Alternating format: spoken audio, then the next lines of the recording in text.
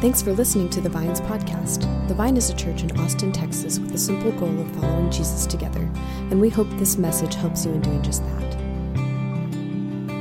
So glad you all are here this morning. Let's go to Holy Scripture. Our scripture reading this morning is from Romans 12, in the first chapter, verses 1 and 2. Therefore, I urge you, brothers and sisters, in view of God's mercy, to offer your bodies as a living sacrifice, holy and pleasing to God. This is your true and proper worship. Do not conform to the pattern of this world, but be transformed by the renewing of your mind. Then you will be able to test and approve what God's will is, his good, pleasing, and perfect will.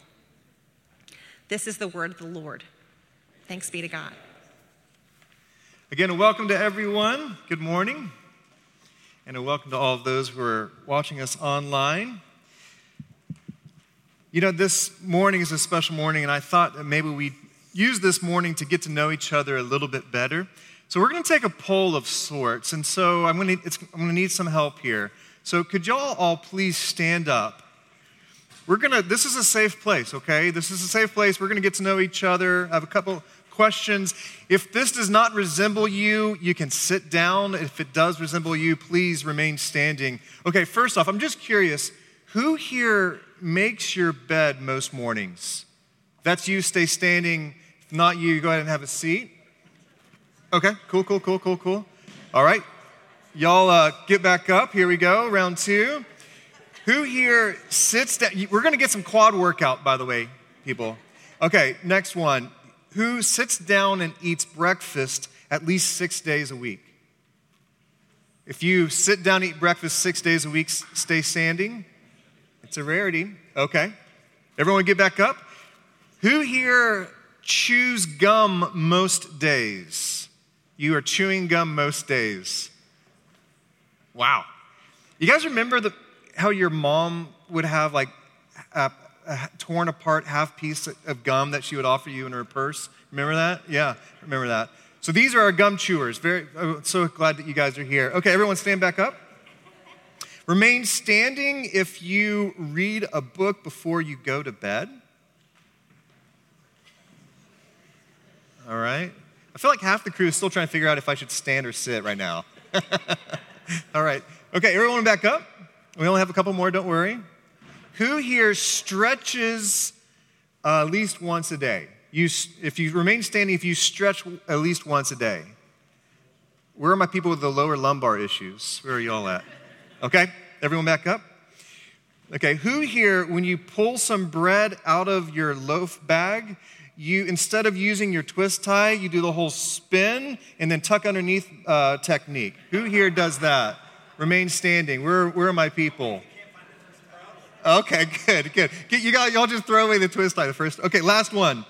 Who here goes to a coffee shop at least 3 times a week? Stay standing. Okay. Yeah, I know you do. It makes financial sense, guys. It's an investment. It makes financial sense. All right, all you have a seat. You know, much of these decisions are not based on like volition. It's not like we wake up and go, today I'm going to make my bed. These decisions are driven mostly by what?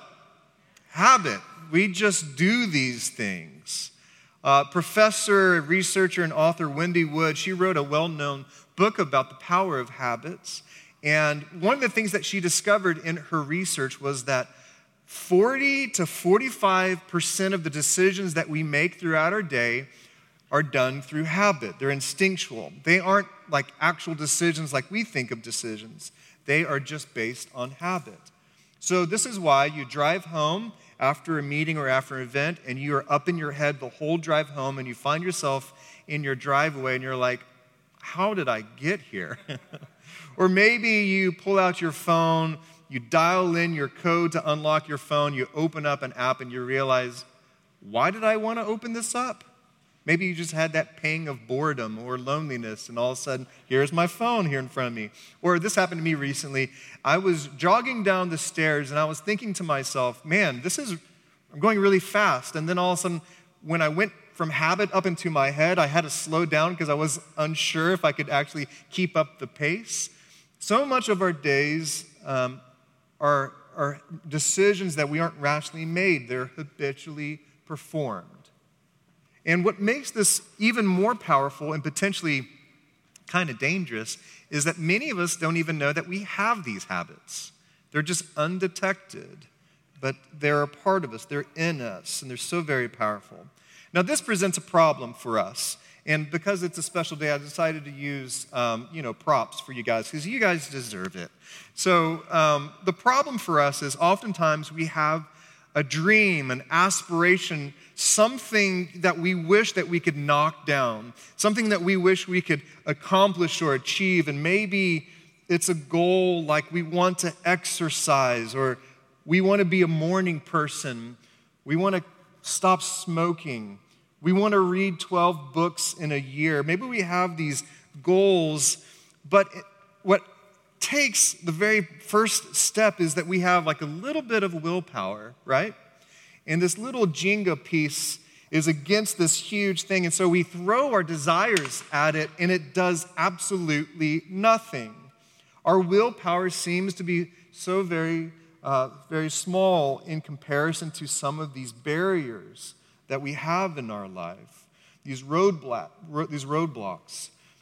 So for us, what do we do to be able to create change in our life?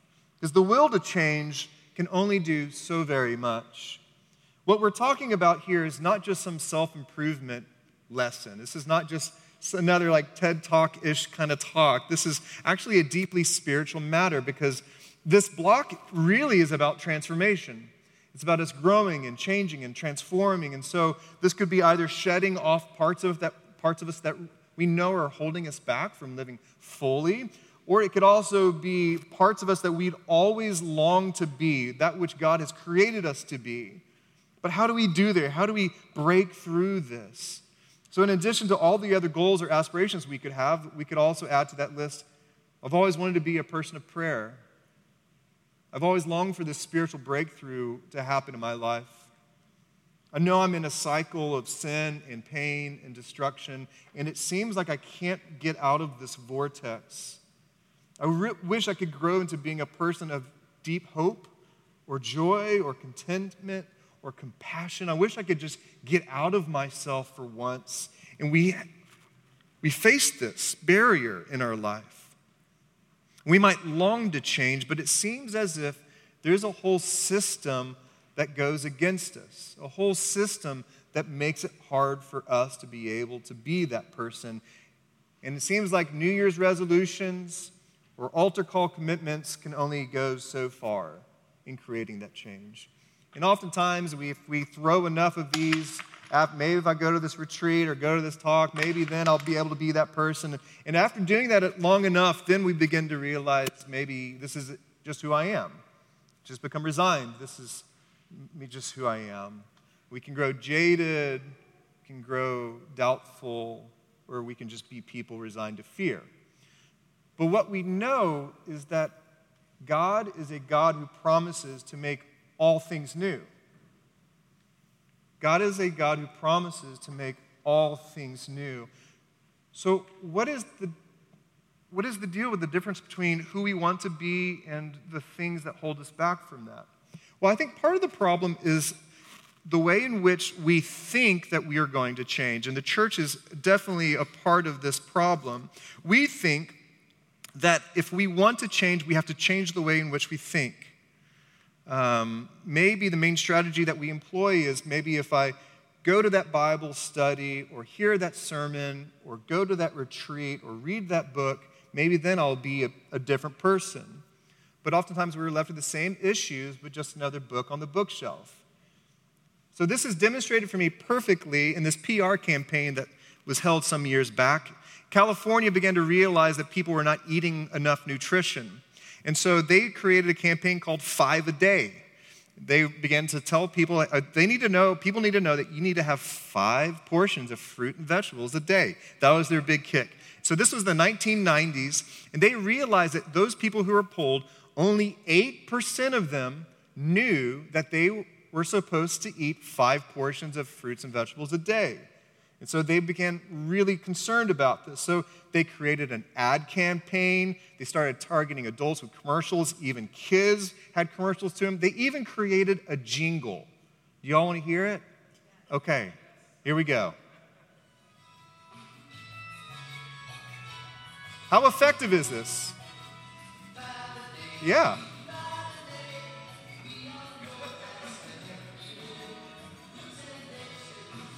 Anybody heard this before?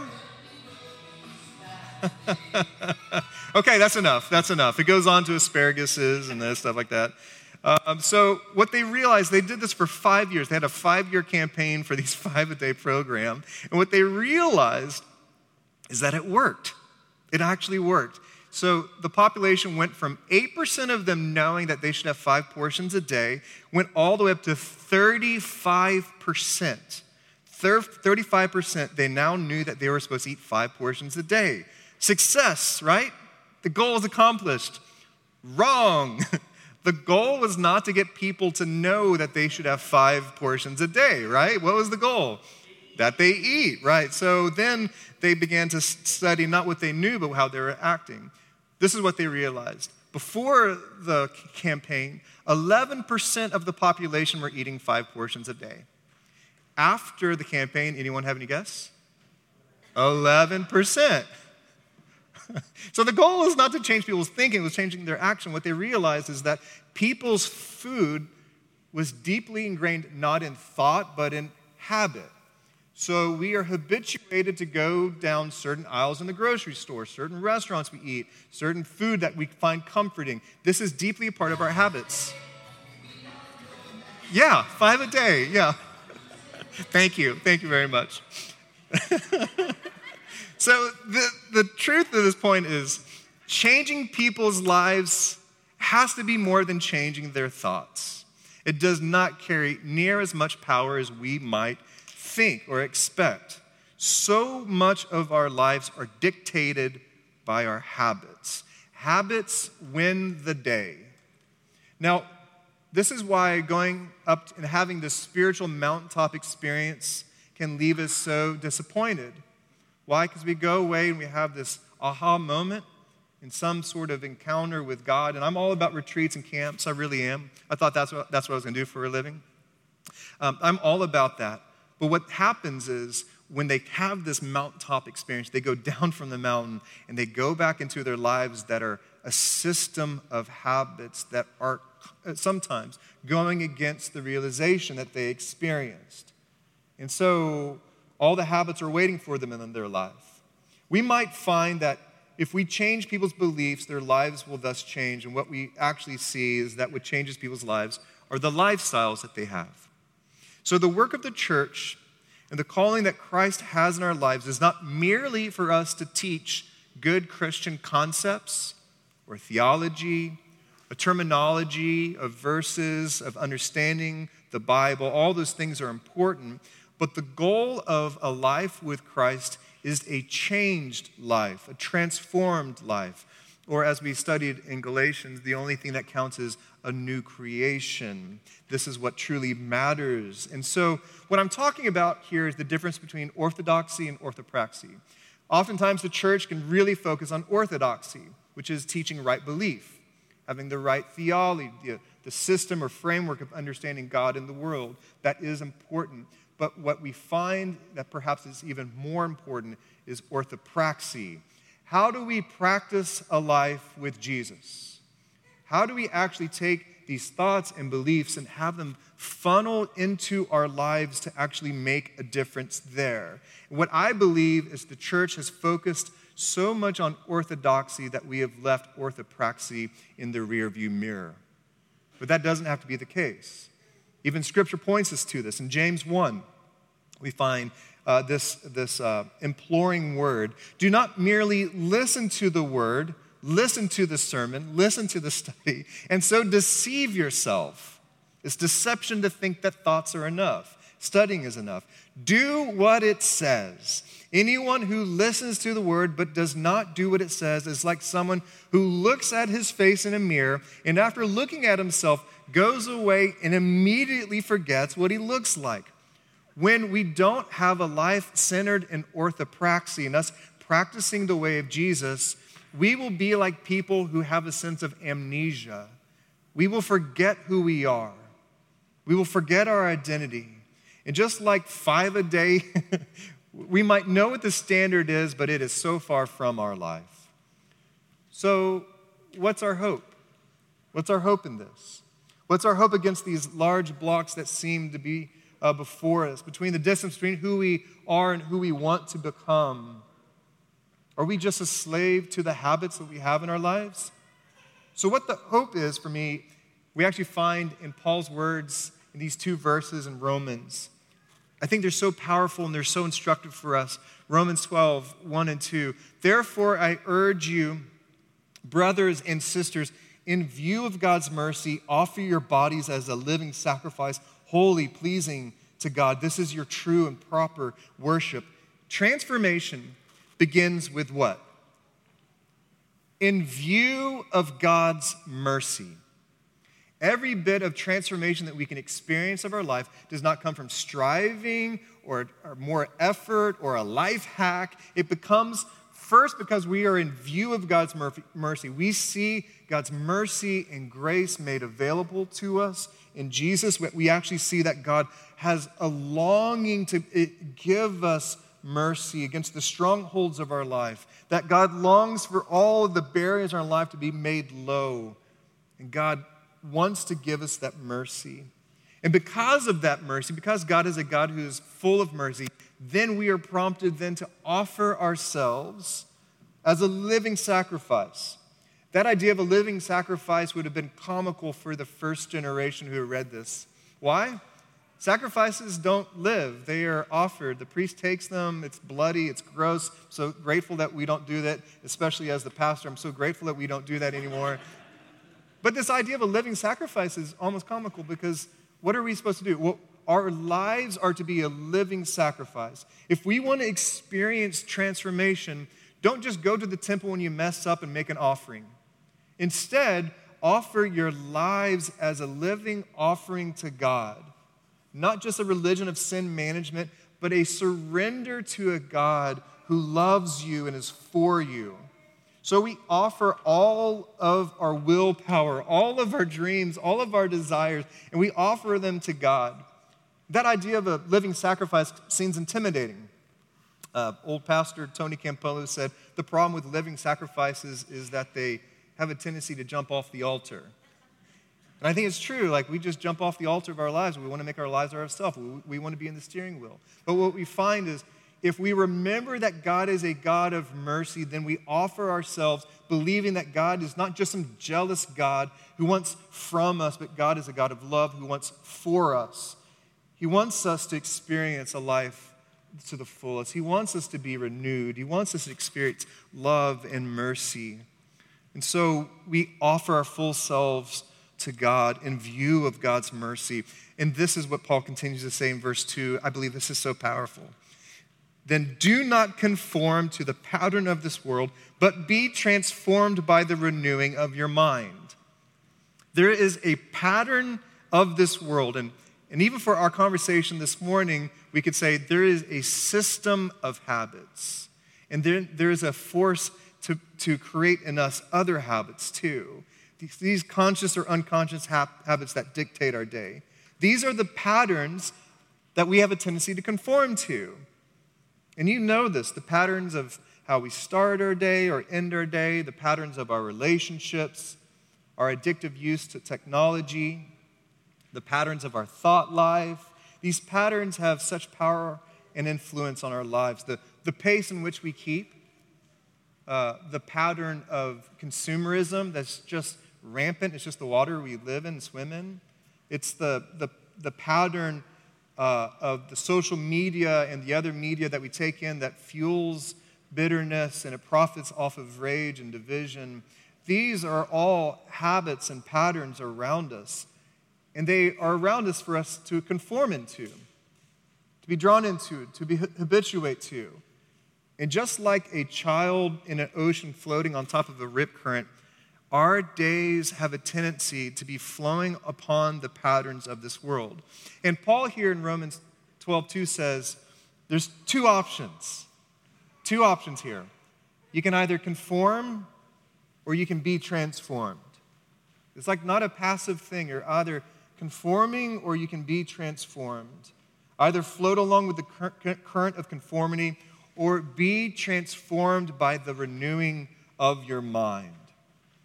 So how does this transforming power, this renewing power take place? I think what we've just read gives us a framework for understanding it. First, we have to have a true view of God's mercy, like a real view of God's mercy. Nothing that we have earned, but a view of God's love and mercy present for us. Second, we offer ourselves in response. We lay down our lives to the way of Christ. Then 3, we consider how we have conformed to unhealthy patterns. We pray for a deeper awareness. God, make me aware of the patterns that are part of my life, patterns that are holding me back. And then 4th and finally, we pattern or habituate our lives in Jesus. If we want the life that Christ promises, we need to begin following his lifestyle. Jesus did not merely come to teach us good things. Jesus came to show us how to live. Jesus came not only to give us orthodoxy, but to show us orthopraxy, to display it.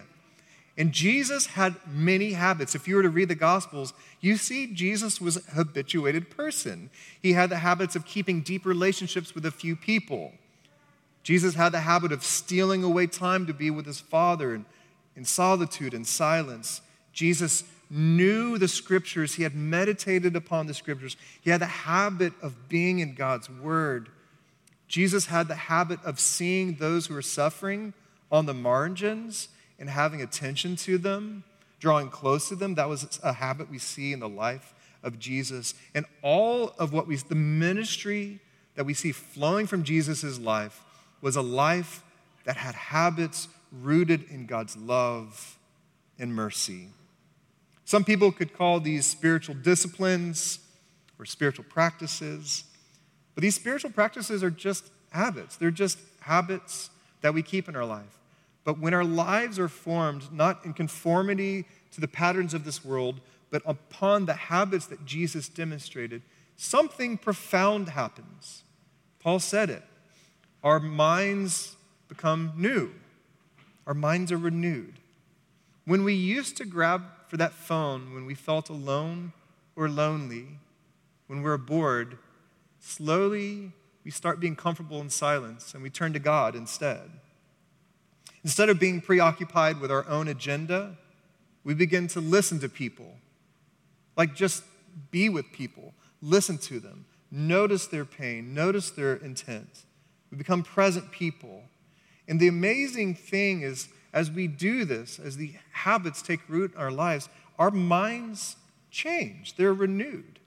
And what's crazy for me is this ancient piece of Scripture, like 2,000 years ago, is now being verified by what we know in science. Like, our minds literally can be made new. There's a renewing possibility. When habits are formed in our lives, pathways are released and strengthened and created in our minds.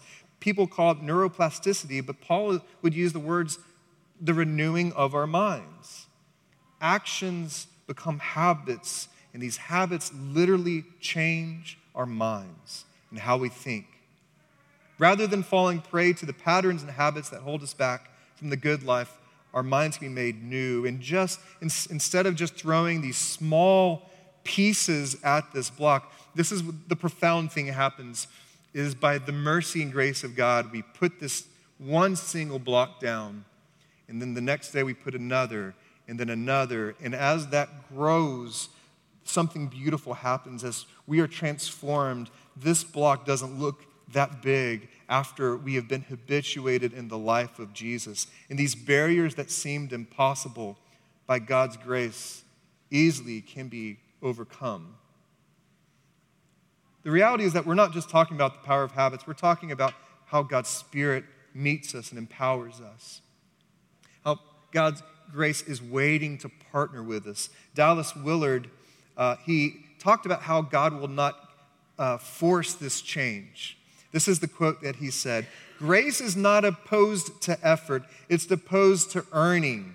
You can't earn God's grace. But what he's saying is it's not opposed to effort. Earning it is an attitude, effort is an action. What Dallas Willard was saying is that as we move towards freedom, God's grace is released upon us, upon our lives, and we will be met grace upon grace. And transformation that originates in God's grace will be given to us as we partner with God in the effort of making our lives new again. So, friends, this morning's message is not just another sermon. The Vine is actually entering into a new chapter of our church's life. Over the next couple weeks, we're going to share a plan for who we are and how we believe God is going to meet us in being formed and inviting people to follow Jesus with us. We're going to unveil 8 different habits that we seek to embody as a church. We're going to expend our time exploring them and consider how God could be inviting each of us into our own journey of transformation. Not only that, but we're changing our small groups. We used to have small groups that were based on kind of debriefing the sermon and the message, which is hard sometimes when it's a subpar sermon, but the groups still did it. They still did it. Instead of doing the orthodoxy work, we're going to transform our small groups to be really about studying how can we practically follow Jesus. Like how can we practice the way of following Jesus in my own personal life, and then for us to come back together as a small group and debrief. What did you experience? How was that experience for you? We're going to begin having our small groups walk through orthopraxy together. But today, I'd like to end just by asking a question, and that is, do you believe that you can actually change? Like, do you believe that your life is not stuck? Your life is not fixed? Do you believe that God's mercy has the power to transform you? Another way to ask it is, what is that block for you? What is that thing that's felt impossible for you to move past and move through? What has tripped you up for far too long? What is the breakthrough that you've longed for, prayed for, wished for, maybe gave up on? I just want to say that God has not given you a spirit of timidity, but God has given you a spirit of power, of love, of self-discipline, that God longs to meet with you right here, right now, with as small as a block as you might have in your will. God's grace longs to meet with you. Pattern your life with Jesus. Open yourself up to Christ's renewing power and allow God to do what only God can do.